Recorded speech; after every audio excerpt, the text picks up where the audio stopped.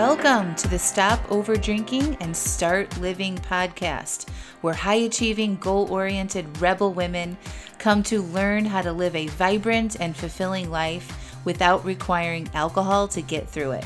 No labels, no judgments, no saying you'll never drink again. Just real proven methods to help you stop rebelling against yourself with alcohol so you can drink less and do more. I'm your host, Angela Masenik. Let's dig in.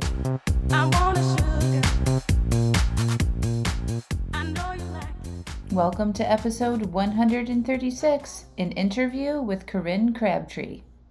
Hello, hello, hello. I am so excited about today's podcast. Woo! We have Corinne Crabtree, host of the No BS weight loss program and the Losing 100 Pounds with Corinne podcast, who I am just in love with. Corinne and I both got trained at the life coach school and, just follow the same principles with stopping over drinking and losing weight. So I'm super excited. We talk about her story with weight loss, how she did it, how she overcame obstacles, what her relationship looks like with alcohol, how she's maintained over 100-pound weight loss, and so much more. So make sure you plug in those earphones or grab a notebook and tune in for this amazing podcast episode. And all of the links to how to follow Corinne will be in the podcast show notes as well. Hope you enjoy. Welcome to the podcast, Corinne. Well, thank you for having me. I'm excited. Me too. So for all of you all that are listening, maybe you haven't heard of the infamous Corinne Crabtree, but Corinne is the host of the No BS weight loss program and the Losing 100 Pounds with Corinne podcast. And so just to kick it off, Corinne, why don't you just give a little bio about yourself, introduce yourself? Yeah, so when I was about 9 years old, I started putting on weight like many women do. Is you, if you've battled weight all of your life, it starts usually pretty early. And I was bullied through school, had a lot of depression. By the age of 17, I had attempted suicide, just really struggled with my mind and my weight. It just felt like all of my life. Even to this day, I've kept my weight. I've lost 100 pounds. I've kept it off for 15 years. But it's funny that I still identify as someone who spent the majority of their life struggling with it. Yeah. But I like to keep that because it always reminds me of the people that I want to help. So after I'd lost my weight, I decided I wanted to start coaching women, working with women. It just meant a lot to me to be able to solve a problem that I never thought I really could. I spent so much of my life believing that I would always be overweight, that I would never be able to solve it. And once I'd proved myself wrong and done something that I did not believe I could ever do, I wanted to be able to do the same thing for others. So I've been working with women for about 13 years now, just helping them lose their weight mentally and physically. I believe in the approach of if you don't lose your mental weight, you'll never lose your physical weight. So I focus on that, and just happy to be sharing my story and anything that I can do to help another woman prove herself wrong too when it comes to weight loss. I love this. I was just on a coaching, thank you for the introduction. I was just on a coaching call this morning with somebody who, like you and me, has been dieting their whole life, right? I started when I was 8 years old. I had to do Nancy Reagan exercise routine, aerobics. Oh my gosh. Before school when I was third grade because my parents thought I was overweight. And that just started the whole process until I found the mind work, right, that you teach and I teach to drop the weight, stop over drinking, change all the things. And she's like, I've tried all these things before and I just keep proving myself that I can't do this. This is the only thing I can't do. And I just proving yourself wrong on that idea is huge. Right? Yeah. Finally making it, seeing it, that it's mental weight, it's your thoughts about yourself, it's your thoughts about your identity, all of that contribute to the on again and off again type cycle is so important to see. It really is. It's, and it's so funny because I never really articulated it that way until a few weeks ago, where it dawned on me that I had spent so much of my life convinced I couldn't do this. Yeah. I wrote about it. I was telling somebody the other day, I was always a little journaler. My first my first entry into a diary was when I was 9 years old. And the very first sentence was how much I weighed and how much I wanted to lose weight. I mean, it just starts so early for us. And then I was talking about it the other day, and I said, you know what? What's so funny is, like, I really, truly did believe I could never do it. And I proved myself wrong. I just never talked about it in that way. And I think that was one of the things that I wanted to really start emphasizing to people, is that you will believe you can't do it if you've never done it before. That's so normal to not believe in it. It's so normal to have all the doubt and stuff. It's just not normal for all of us to keep thinking that's the only way we could think about it. Yeah. You know, for me, what changed was I had like the traditional rock bottom moment. I don't really know if this was the actual rock bottom, but the one day that stands out in my mind was when my son was a year old. He was playing in the floor. The Price is Right was on television. So it was like 10 o'clock in the morning, Nashville time. And I was just laid out on the couch like I was every day by 10 o'clock in the morning, exhausted and tired. And he wanted to play. And he just kind of he toddled up to me and was like offering me a toy. And I said out loud, Mommy's too tired to play. And it, like, in that moment, I started bawling because I remember the thousands of times that my mother was too tired to play with me and how much I hated it growing up, how much I wanted a parent that could play with me. My dad had abandoned us. My mother was a single mother working about a bajillion jobs. And when she said she was too tired, it was because she was basically she had 45 minutes before she had to haul off to another job. So she didn't want to spend 45 minutes playing with us. She just wanted to lay down for a minute and have a minute to herself. And I just remember the crushing weight of guilt and hate for myself, and just everything came over me. And I spent the day crying and thinking about it. And I remember telling my husband that night, I don't know what I'm going to do, but I'm going to figure this out. And it was after that where I started realizing I had to quit thinking I couldn't do it. And I had to start thinking, well, what are you willing to do today? I really just had to start putting my focus and energy on tiny little sentences that inched me forward, because I'd spent so much time just whining, ruminating, worrying, self-loathing, and dwelling in all my can'ts, and all my never will happens. And that is what significantly changed for me with weight loss the last time. It wasn't that I started day one with well, I finally believe I'm going to do this. It was not exciting, and it wasn't motivating. It honestly didn't even feel, it just didn't feel anything other than you just got to start, honey. It was just I was just at that point where it just made sense. Yeah. And I got started. And that's how I lost the weight, was just series and series of telling myself something a little different than all the reasons why I can't do it. Yeah, it's so good. That was very similar to mine.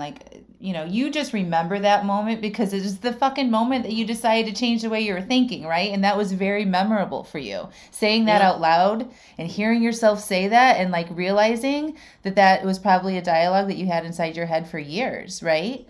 Right. Yeah. Exactly. Mine was very similar. My thought was, I don't know what's going to happen, but I'm excited to find out. Yeah. And I'm just that was it. Instead of you know what, I don't care anymore and I'm going to give up and it doesn't matter. I don't matter, all that bullshit. I was I'm excited to see what happens from here. Right. And everything changed from that moment on. Yeah. It's funny how just one little sentence can just shift you just enough to take a few steps forward. Yeah. You never know when that sentence is coming either. Yeah. So this is a good question. So I had a question about what challenges did you have to overcome in that first year that you worked on losing those, because you lost it within a year or so, right? It took 18 months to lose it. Okay. So what were the biggest challenges you had to overcome during that time? And then I want to bridge it to what have been your biggest challenges in the last year to overcome? I would say the first year for me was, there were two big challenges. One was not feeling like what I was doing was good enough. That has been the I'm not good enough story has been the story of my life. I could write a book of, 1,001 reasons why Corinne has thought she's not good enough. And that year, I remember thinking over and over again, because I had decided I was never going to do anything to lose weight that I couldn't see myself doing for the rest of my life. So during that first year, like every month there was a different version of me that was showing up who could do a little bit more, but it was all contingent upon the person in the month before doing a lot of things that her brain would tell her, that's not good enough. Remember all these other diets where everything was so hard, so restrictive? I mean, you're just leaving butter off of your bread. Nobody loses weight doing that. And so I had to really like think about that first year. Well, I say it this way. I listened a lot of what I would think, and I would tell myself, no, like that is how we've always thought when we stayed overweight. And so I kind of got hyper vigilant on identifying what kind of thinking did I do that felt like old me. And then, all right, so I already know what that got me. That got me to quit. That got me to feel terrible. That got me closer to the ice cream carton. That got me all these things. So what do I need to think in this moment? And it wasn't always like, I will tell you, so many of the thoughts that first year were hard because what I needed to think in the moment didn't always feel very true yet. But I could reason with myself that if I would tell myself this, like, you're likely to keep going. You're likely to make the next best decision. Like, I can see where this line of thinking would make sense. So let's just go with that. Yeah. So that was like number one. The hardest thing was like, because I was making so many tiny changes, battling with the version of me that was so cruel and so harsh and telling me that it wasn't good enough. I think the second hardest thing that first year was like just doing new things. So I've always been someone who will try new things and do new things, despite how terrible I feel about myself. I get teased all the time that my coach always says, is there anything you do in life where you just don't take the hard road? She's like, there's so many easier ways to do things, but you seem to need to like emotionally labor and toil, but do it anyway. And I'm like, that's a good lesson. And that first year, I wanted to be an exerciser so bad. I'd never played sports. I was the kind of kid in PE growing up that got benched in PE. Like when they won't let you play in PE, you must be fucking out of shape at that point. Man. Because like, I remember always getting sat out. I remember PE teachers telling me that I was going to slow down the other kids. So just go sit on the bleachers. I mean, just, you know, we definitely have come a long way. Yes, I'll tell you. Hopefully. But that first year, I wanted to be an exerciser, and I would go to the gym and it would be excruciating. I would be sweating, like before I even started exercising, with nerves and shame and embarrassment. But I would make myself go anyway because I knew that I needed to commit to walking. I knew for me that if I was ever going to be an exerciser, I had to at least walk each day. And I didn't live in a neighborhood where you could just go out for walks. Chris and I, it wasn't the best of neighborhoods. And so I would wait until he would get home at night and we would put the baby down. And then when all that was done, I was going to the gym at 7:30, 8 o'clock at night, walking for 15, 20 minutes and figuring out machines and looking at things and doing it all on my own. And so I think for me, that first year was just so many things that I tried in the exercise realm. I was overcoming that idea that I wasn't good at it. I was always going to be the slowest. I did all kinds of races that year. I finally, after about 9 months, I started jogging some, like doing walk runs. I was always dead last. Like no one will know how hard it is to keep going to 5Ks, 10Ks, and half marathons when you know they're going to shut the finish line down before you finish.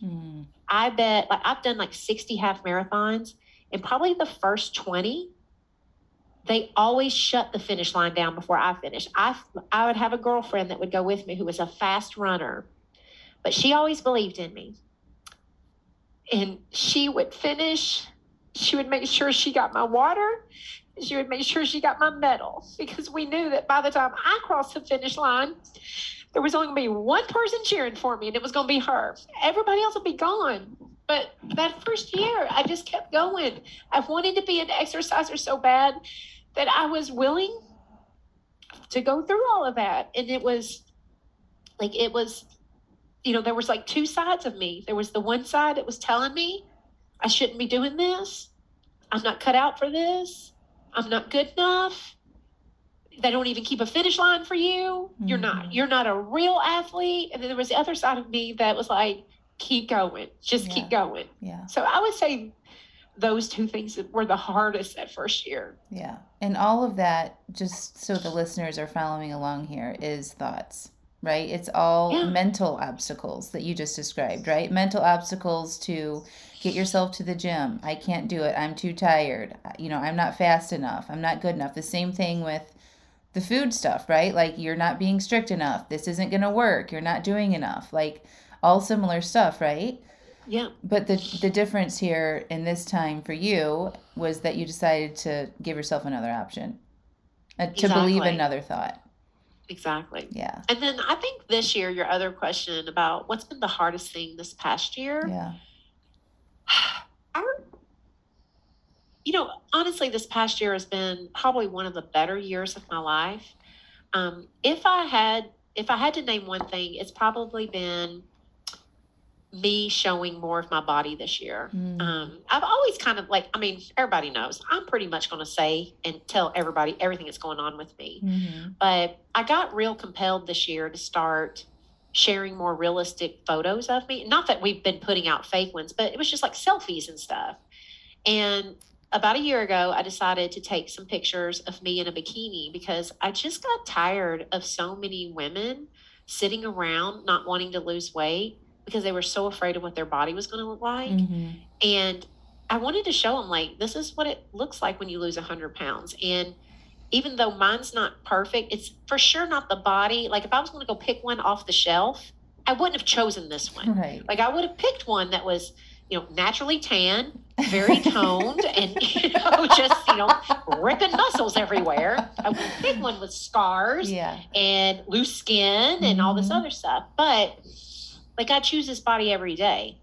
Yeah. I would choose this body and all that it comes with for, like, over, not the body that I used to have, but over the misery I had. The construction of this body came from learning how to talk to myself, believing in myself, learning how to be my own cheerleader. When I was, at some point I crossed the threshold of being ashamed that I was last to being proud that I was out there. Yeah. This body is a reflection of that person. Yeah. And so I think for this year, just putting it out for public consumption, because when I post stuff, I get a lot of love. I never want anybody to think that I don't get enough love. Mm-hmm. I get plenty of love in this world. It is ridiculous. But I get about 5% of people who are they feel free to comment on how I talk. Yeah. They feel free to comment on my body and what it looks like and what I should do with it, what I should do with my body, what I should do with my mouth. And this last year, I've had to become someone that takes all that in and doesn't believe it. Yeah. And it's not that I've ever truly believed it, but I've gotten so much better at not letting it hurt anymore. Yeah. Like, I just understand that it's important to put this body out there for the 95% who need this message. Yes. And just don't worry about the other 5. Yes. Yeah.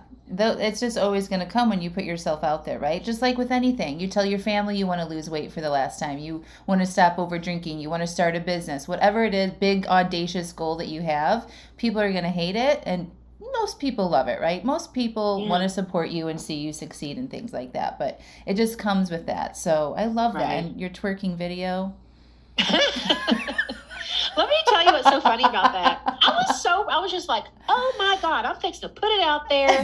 Like, there couldn't be any more flesh. It's like, not only am I putting my flesh out there, but I'm jiggling my flesh, like all the things. I lost a ton of followers. Really? Like, of all the things that I have done, I have I have dropped videos where I probably said the F-bomb 30 times in a 1 minute video. No followers leave. That video, I think we lost like 500 or 600 followers in a day. Wow. I mean, it was amazing. That's and that was one of those that so many people commented on, that like women shouldn't show that much skin. Women shouldn't ever, like, if you look like that, you shouldn't put yourself out there. Like, you would not believe the stuff people said and how upset people got. But it was that video, you know, when we're talking about the hardest thing, by the time I dropped that video, it was like the first time where people had gotten upset with me, where I dug in harder on the message I want to put out there. Yeah. Like, it was like, I really saw how much I'd grown in sharing, like, how I am naturally. Like, I am the person who goes to the pool and does stuff like that. Like, this is Corinne. This is why I love you. Yeah. And I got a little pissed, which I think is a healthy thing of like, people are sitting around thinking they can tell me what to do in my body. Yeah. Like, I was like, this is one of those times I think we are allowed to be pissed and we like our reasons. Yeah. And then it made me dig into, I'm doing the right things, because if there are still people out there who have so many thoughts and opinions about how someone's living their life, more of us who are willing to put it out there need to step up. Yeah. You know, so it was a big moment for me. But that video is funny. I'm glad you didn't take it down. It's good. I mean, it's like similar to what you talked about on my podcast about the patriarchy, right? Yeah. How, not to cuss, not to show too much skin, how to act, like all these rules that we think, you know, society tells us to have as women. When we adapt those rules, we're the ones that suffer, right? So those people that comment, I just got an iTunes review 2 days ago, 4 stars, not 5, because of the swearing. Love your content, but I can, you know, I can control myself in a professional environment. Why can't you? I'm like, I choose not to control myself in my professional environment. That's the difference. Like, I choose my words very carefully, and I choose to put swear words in there, just like you chose to put that video out there. Like, that is you being your authentic self. And when we edit ourselves and worry about what other people think, we are not living our true selves, and then we go fucking eat out of the cabinets and drink the bottles of wine at the end of the day. Exactly. Right? And that's the thing, is that, like, I think especially with women, I don't think we understand at what level we are editing ourselves, and we are playing small or trying to please and saying things and trying to appear a certain way. It's like, when you spend your whole life, and I did that for years. I remember, you know, spending years so worried about my body that I tried to overcompensate in so many different ways that would wear me out emotionally, to where the only thing I knew to do was to eat cookie dough for dinner. Yeah. Like, I just needed the release from myself, and I needed the release from the expectations of the world.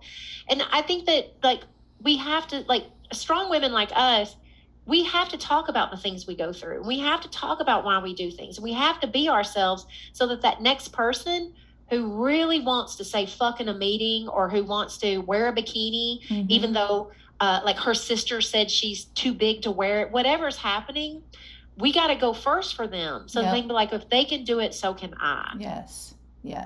I mean, that energy that's involved with trying to be the professional woman or mother or whatever it is that's happening, try to follow this rule book all day, not saying the right thing, trying to move through the office quietly, not being offensive, whatever it is, that is exhausting, to play a role that you don't naturally want to be in, right? Right. In society. Exactly.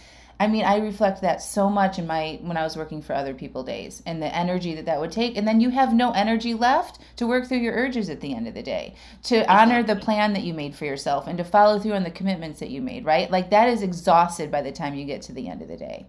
Right. Yeah. Exactly. Yeah.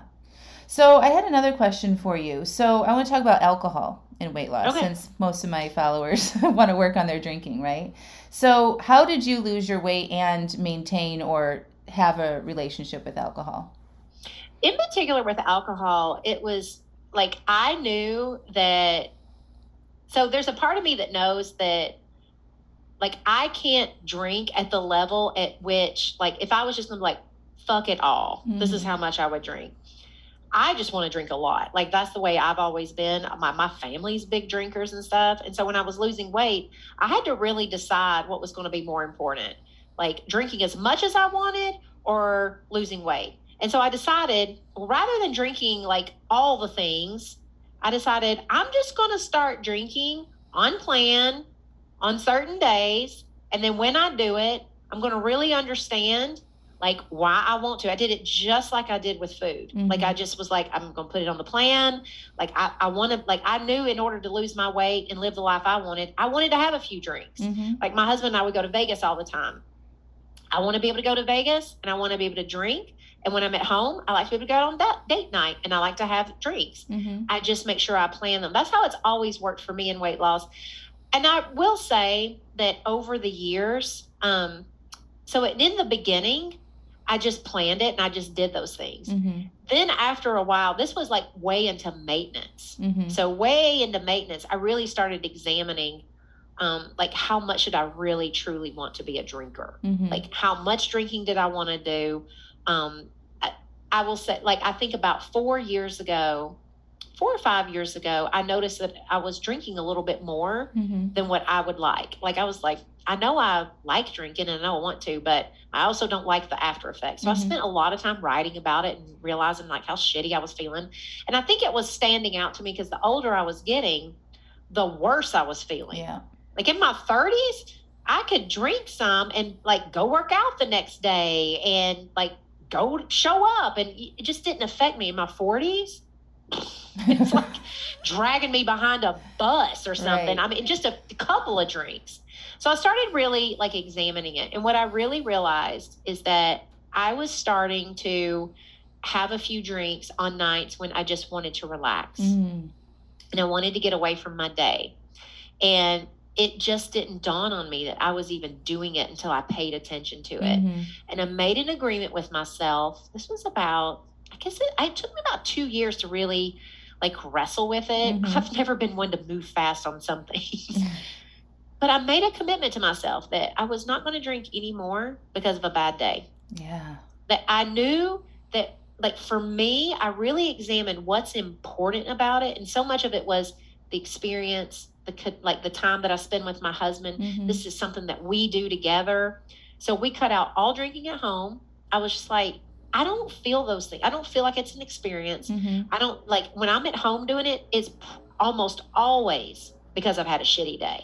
It's never because we just want to be together and talk and like go to our favorite bar, do all those things. And then I noticed that what are the differences between the times when I'm calling an audible and saying, let's go drink tonight? Like I noticed there was a period of time where I was switching nights. So it was like, we would plan to go on Friday night. Well, Wednesday I'd have a shitty day and I'd be like, let's just go tonight instead of Friday. Well, what always would happen is we'd go on Wednesday and by Friday I would feel cheated because Wednesday, all I did was buffer from a hard day, but I didn't have date night. I didn't have connection. I didn't have all that. I was just getting away from my day. And so then I would feel denied and deprived by Friday. And so I just made an agreement with myself. Like, it's fine if you want to drink, but do it on your terms. Like, stop just doing it because or making up bullshit excuses. Because I'm not one to live my life with bullshit excuses. So I kind of handled it a lot like I've handled food. Is I don't want to be the kind of person who routinely is unwinding with food. I don't want to do the same thing with alcohol. So I believe with weight loss, you can incorporate both of them, but you still got to plan smart. We all have to remember that alcohol has calories. So if you're trying to lose weight, like don't fool yourself into thinking you can kill a bottle of wine every night and lose some weight. You got to figure out like, why are you doing all this? What is it that you really want? And if we're going to have it, let's make it special. And not just make it an escape. I love that. I mean, that was exactly what I did. You know, I don't drink anymore, but when I was working on it, I just took the emotional attachment away from it, right? So I wasn't using it to solve my problems, basically, or to make anything Yeah. better. Like I Yeah. stopped using that language, like I just need it to have more fun or to take the edge off. Like all of that is just an attachment to it to either make it better or to escape what I was currently feeling. And when I took all that away, I'm like, don't really need it for anything anymore, right? And so I just don't really want it anymore. But I love that because most of the people in my program, as you know, just want to stop over drinking. They don't want to necessarily quit forever. Some of them end up doing that anyway. But just like you described, giving yourself that time and space to kind of explore why you were doing it, recognizing the patterns in which you were playing games, switching your date nights, changing your plans, all that is so important to give yourself the time to do that. There was another question I had. I want to talk about, you talk about how sometimes you make decisions to not eat certain foods or to eat more healthy foods, and that those decisions coming from a good place or like a healthy place versus like a restriction place. And can you talk a little bit about determining what place you're making those decisions to maybe decide to eliminate certain foods or to eat better? Does that make sense? Yeah. So it's a lot of mentality around, like, there are certain foods that we don't keep in the house. Mhm. And it's not because Corinne thinks, oh my God, you're so out of control, you can never handle that and stuff. There are just certain foods that if they're in the house, I'm just going to have to navigate a lot of urges. Like, I know that I'm going to be like, ooh, a few chips will be okay. Like, I just don't want that mental chatter. Yeah. It's like, the way that I think about it is, if I want chips or ice cream, I'm going to go to the store, I'm going to buy it, and then I'm going to have it. It's just a lot like the wine and stuff. It's like, if chips are in the pantry and I'm having a bad day, that means I also not only am going to have a bad day, but now I'm going to have to navigate the urge to not eat chips and do all this other stuff. Yeah. What I watch a lot of people do is they set up their internal or their like home internal environment out of fear that they can't handle it, fear that they blah, blah, blah. I do it from a total power place. It's like, there are just certain foods that I absolutely love. And when I have them, I want to have them because I'm truly enjoying them. Yeah. Like, I want to have no regrets after I eat them. And I also don't want to be sitting around trying to like manage my brain each day. I just want my food to be as easy as possible. So when I go into my refrigerator, my food is sitting there, and it's food that I love. It's food that's delicious. It's food that is amazing. And it's so easy to make the choice. So it's a lot of just like listening to what I watch people do is they try to control their environment to compensate for what they think they're bad at or have a weakness in. And I always think about, I'm controlling my environment to set myself up for as much success as possible. Yeah. And then if I want those foods, I'll have them. I'll just go get them. But I don't need chips and ice cream in my house every single day to prove to myself I have control over them. Yeah. Yeah.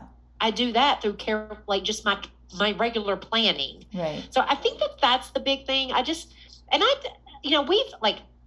We'll have some weeks where the boys, like Chris went through in COVID. He went through a 6-month peanut butter and jelly spree where every night he was eating 2 peanut butter and jelly sandwiches with chips. That was his thing. That's all he wanted and stuff. Well, we had chips in the house for those 6 months. And when I knew that he wanted them, I was like, all right, so when you want chips, Corinne, you just need to plan them. But then when he's no longer having chips, we don't just keep them as just hanging around food. Yeah. Like, nobody wants them now. So I don't keep them in the house. So it's like a lot of times I think we have to go through the ring of fire in order to lose weight. It's like, you don't have to keep things and you don't have to get rid of things. It's always just think about, how am I setting myself up for success? I'm in total control. What is having this food and planning it each day better for me right now, so I can drop like a lot of my fear around it, so I can learn that I can have it each day.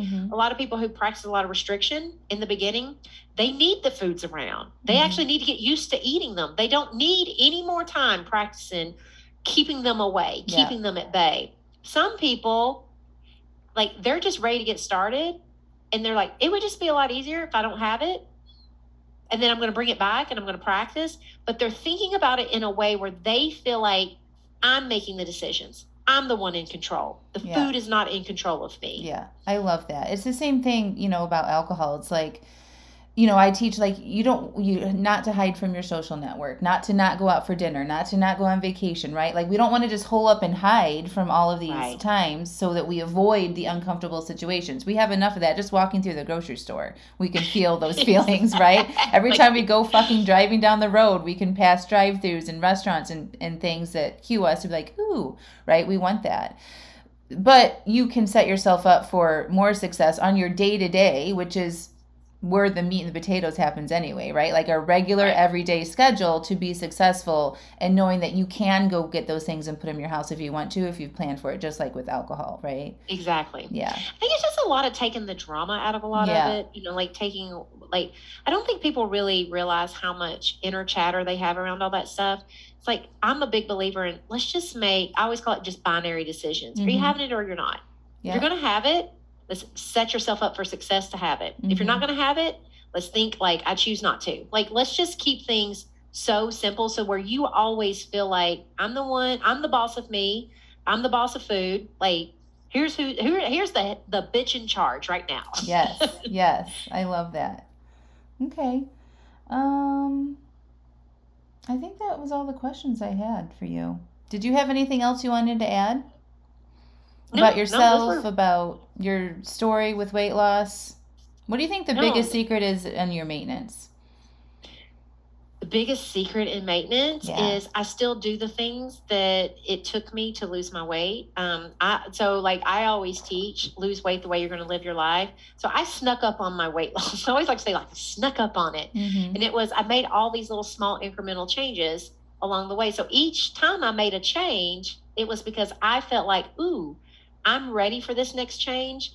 I can see myself becoming this person, and I'm ready to start doing this and start doing it for the rest of my life. Mm-hmm. So by the time I lost my weight, there was nothing to run from. There was nothing to get away from. Mm-hmm. Like, I didn't need relief. I didn't need to just live a little. I didn't need doing that because I was already living my life. Mm-hmm. There's this thing where people, when they lose their weight, they're like, oh, thank God, now I can live a little. Right. Or they get to the weekends, they're like, oh, now I can live a little. Mm-hmm. I lived all the way through. Mm-hmm. And that made me want to stay there. Mm-hmm. So I think now in maintenance, like, people say, like, you really plan your food each day? And I'm like, yeah. Would you like to see my planner? It takes me 2 minutes. Right. I tell people all the time, I love making my food decisions ahead of time. Food and what's going to go in my body is the one thing that's going to make me a better wife and mother, because if I am not hangry or deprived or nutritionally void, I'm probably not going to lose my temper, be bitchy, be edgy, be tired. Like, it allows me to show up fully for my family. It helps me build this business. It also, like, planning my food each day allows me to not have to think about food all day long, so that I can think about things I'm grateful for, what I'm working on, what I'm doing. It just frees up brain space, and it just takes no time. And so, like, I just plan my foods. I fell in love with exercising after I got over being in last place and trying to figure the gym out. I work out each day, and I don't think I have to. It's not a grind. Now, I will say there's a lot of days I go to the gym like everybody else, and I'm like, fuck me. Yeah. Like, we're going to the gym. Like, I'm tired like everyone else. I have mental chatter like everyone else. But at the end of the day, I know that I am someone who moves their body 6 days a week. And I know I am someone who feels so much better when they do that. And so it's easier for me to get myself into action. It's easier for me to do that. So I still work out. I still plan my food, and I eat healthier now than I ever have in my life, but I still plan a lot of fun food. Like, I am not one to deprive myself. There's like a few things in the world that I love. What I've found through weight loss and in maintenance is that there's not a lot of foods that I have to have anymore in order to be happy. Like, I think when I was, before all of this, I had put so much of my happiness in food that without it, like, if it was gone, I didn't have any happiness. I didn't learn how to be happy on my own. And I found a way to create so much happiness in my life that I figured there's only a few foods that I really, really love. And when I have them with, like, all out joy. fried chicken livers. I will be a good Southern girl eating fried chicken livers until I go to the grave. I love nachos, like nobody's business, but it has to have shredded cheese melted. I'm not a queso girl. Like, I'm very particular about my nachos. I love a good hot, like, serving of French fries. That is like everything to me. And I like chips. And even though this isn't unhealthy, because a lot of times people are like, oh my God, that's really one of your favorite foods. Subway. My husband and I swear to God, we always say, if Logan ever goes anywhere for a couple of weeks, we're going to do Subway, breakfast, lunch, and dinner. We're just waiting on the day for that child to travel on his own, because we're just He doesn't like Subway? Oh, he's like, Chris and I could bathe in Subway. Like, we will go to Las Vegas and we'll go to Subway and get Subway like it's, oh, wow, what a treat. We're going to the Subway. And other people are like going to a steakhouse. We're like, is there a Subway at this hotel? That is awesome. I know. We've always been that. We're a cheap date, honestly. We're That's not cool. We're not that hard to please. But, there's just a few things. But, like, you can tell when I have established such a good relationship with food that there are certain ones, like, you better believe I'm in ecstasy when I eat them, and I won't just eat them because I'm having a bad day. I don't want to ruin them. Right. It's not fun. It's not actually fun when you're eating it from that place anyway. It's not. No. So those are like and I also like, I like blizzard type stuff, like anything like an ice cream with a mix in. That's pretty much a sweet spot too. But it's not easy to please me, but I literally enjoy those things. But most of the time I would just as much rather have some of the stuff that we make. Like this week we're having, my son and I have very similar tastes. We love like foods from all over the world.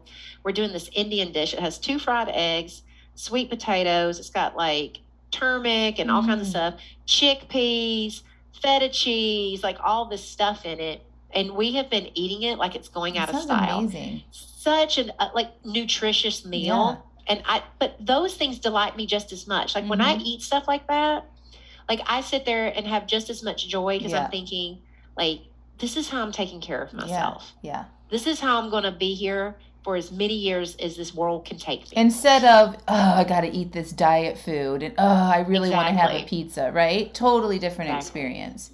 Yeah. Cool. Well, you had a little, Corinne teaches advanced weight loss certification, right? So did you want to talk about that for a minute? Yeah. So if you happen to be a weight loss coach who graduated from the Life Coach School, my advanced weight loss certification is opening for the final time in 2021. We're going to start classes mid-September, and we're going to open up registration the week of August the 12th. So if you go to theweightlossuniversity.com, you can get information about it, and we'll send you when the application's open. There's a video explaining the program and what it's all about. But it's essentially where, if you really want to learn it's 2 phases. The first phase is more about how to truly take care of your clients, systems, how to coach at a deep level, and how to help someone drop that weight loss mental weight that people carry around. I'm really big on, it's not just enough to teach them the Nobius weight loss course, but we have to start surrounding them with all the things that typically get in the way when people are trying to lose weight, like self-sabotage. Self-love is a huge obstacle. A lot of our clients come to us when they've tried every diet and they've regained weight. How do you coach someone on the regain process and how to get that weight off? So what we do is during that first phase, it's a 4-month program. Those first 2 months, we're really talking about your client journey. Like, how do you start them? How do you work with them? What are all the tools and techniques to teach them that's important to their journey? And then how do you successfully graduate them? Because the goal for every coach is really to teach someone how to be so amazing that they can live without you. Yes. Like I always tell people, I don't want somebody sucking my coaching tit for the rest of my life. I want to wean them at some point, And so the second half is where I teach you, if you're the world's best coach, it doesn't mean anything unless you know how to talk to people. So I like to teach the concept of I'm going to teach you some systems. You'll have a working funnel with emails and stuff written, but it's not just about how do you set up a funnel. It's more about how do you set yourself up to be the voice of authority so that somebody already identifies you're my coach before I've ever paid you $1? And when you when you know the techniques to how to establish that relationship, you already become their coach. So it's so much easier to make it all official. And now we're coaching. So that's what my program's about. And like I said, it's a 4-month program. You'll work with me, my team, all like my marketing team's coming in, my content team's coming in, my coaching team's coming in. I'm going to be there. We're going to be walking you through all of it. And it's at theweightlossuniversity.com. That's awesome. What's the time commitment on that, do you think, per week? It's aggressive. Be prepared to work your ass off. So I would say the time commitment is a good 2 to 3 hours of work each week. Okay. But the nice thing is the work is not just about studying coaching tools. It's about you're learning how, I think one of the things that people have to get good at as coaches these days is written coaching, because we are a written society. Most people are now expecting when they're getting coached not to just have a phone call. Yeah. They're expecting interaction, and it's happening in text, and it's happening in Slacks, and it's happening in Facebook groups. And being able to be concise and help a client through that is important. So we spend a lot of time that first half teaching you what a modern coach has to be good at, like sharpening those skills. So that first half is a lot of that. The second half, you're doing a lot of work more on getting your messaging correct, becoming a thought leader, learning how to figure out an awesome freebie that speaks that really showcases you and your techniques and your intellectual property and your brand. So we're going to have my brand person come in and talk about what's important about how do you pull the brand out of you? How do you know what you're going to stand for and what you're going to be? So that's a lot of it. So, don't sign up unless you're ready to do some work, and by the end of it, have a lot of things completed so that you really feel like you're ready to go. That's awesome. That sounds like fun. Cool. So we'll include all those links in the show notes for everybody to click through. And if somebody wanted to follow you right now, how do they do that? The easiest thing to do is go to nobsfreecourse.com. If you sign up for my free course, then you will find out how to follow me on Instagram, how to follow me on Facebook, how to find the podcast. You'll get my free course, and then you'll be on my email list because I send out a Monday motivation every week that addresses weight loss. And then on Friday, you get a really good email about what we talked about on the podcast and some extra tips and lessons and stuff. Cool. So that's nobsfreecourse.com. Cool. Yeah. Awesome. We'll link that up in the show notes as well. Awesome. Thank you, Corinne. It was so good to see you. Well, thank you, Angela. You're welcome. Well, it's good seeing you too. We'll talk to you soon.